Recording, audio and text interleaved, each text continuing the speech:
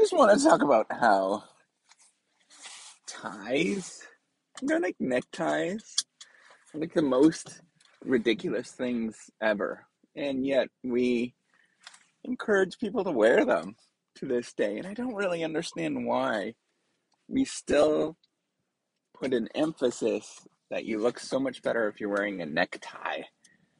And to me, it just seems so bizarre of a phenomenon. Wearing a necktie and even that little handkerchief that you put into, this is probably really sort of a male discussion, but this is my experience of how ridiculous this is, and it goes to tell you on how much we have institutionalized things, symbols in this world that really do not serve a purpose in any sort of way.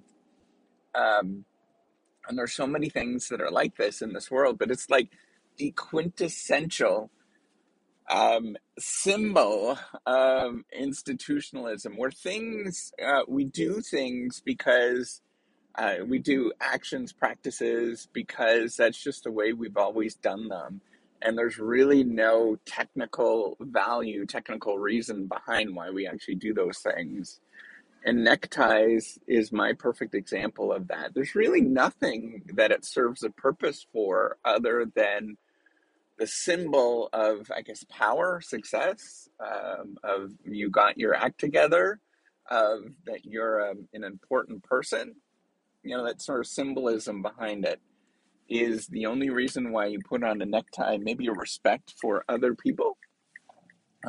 But there's no technical reason, there's no technical value behind actually doing those particular things. And there's a lot of different actions in this world that we do that have no purpose, zero purpose. And yet we do it because that's the right thing to do, or that's the thing that we do, simply because that's what we were told to do. And if we don't do that, we're being disrespectful to others, maybe to yourself, whatever, how you might view it.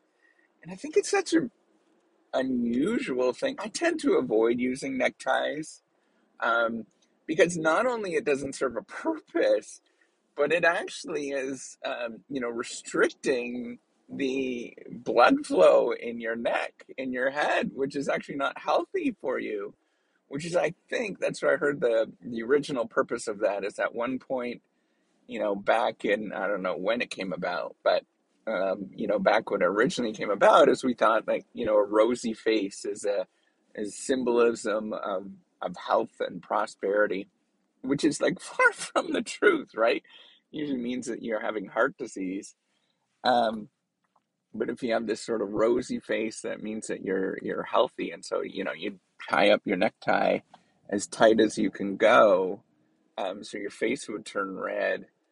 And like, how ridiculous is that, right? Now we carry this tradition, this thing forward because we think it's important, to show respect and prosperity. There's a lot of things that are like that. White bread back in the day, Wonder Bread, and I'm not trying to throw them Wonder, the bread company under the bus, but that was a symbol of prosperity. It was poor people that had homemade bread. It was poor people that had non-white bread, and became symbolic in the 1950s and 60s of wealth and prosperity if you can afford Wonder Bread.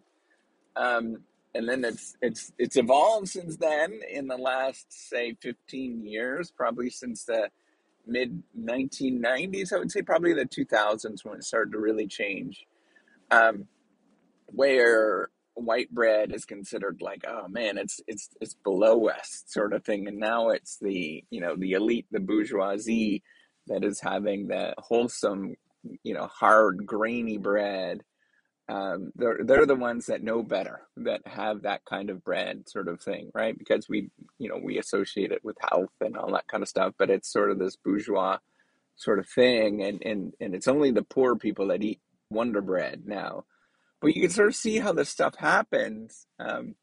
Is that there's a lot of things that become institutionalized that really don't have a lot of value, and yet it becomes parts of culture.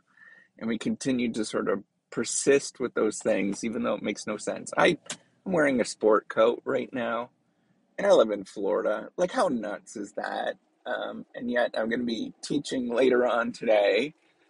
And so I'm doing something to sort of show some, it's being symbolic. If I was to come in a pair of jogging pants and a t-shirt, which is, something is more acceptable than it would have been 30 years ago. I don't think I've ever seen professors do that in my day, but it wouldn't be strange. I think people would think it was strange when it happened, but it wouldn't be like, this person's ridiculous. You know what I'm saying? And there's lots of things like that in this world. We do it simply because that's just what we are supposed to do. And we have to acknowledge that, things are changing, especially with a lot of these social norms that we have that demonstrate things that are proper. They're very much changing. And the fact that I don't wear a necktie and teaching at a business school would be unheard of. 20 to 30 years ago, that would be considered a big faux pas, but I never wear a necktie. Um, all of these things are changing, and we have to recognize that it's just a social norm. There's no rhyme or reason for these things. And, I, if it was my way, one of these things, so there's a class that gets taught in business schools, one of the ones that's sort of popular in my school, is business communication. And I think that there's a component of, I think it's business communication. There's another course, I can't remember what it is, like general business environment. They teach about it's important to wear, a sport coat and all those kind of things. But, I think a component of it is we really need to teach that these things are changing and we have to be acceptable to the norms that we're currently in. And we have to recognize that if it was me, I would sort of teach that, don't pick your nose. It's disgusting. That serves a purpose. But the things that are kind of non-essential, it's okay to sort of question them and do your thing in the environment that you're in and be part of that particular environment. I think that's a healthy thing to do. And it's an important thing to do, to be always sort of questioning those things. And is it going to prevent you from getting a date with somebody if you, wear jogging pants to school? Yeah, it probably will. So you might want to consider that. But, for some jobs, it's totally fine.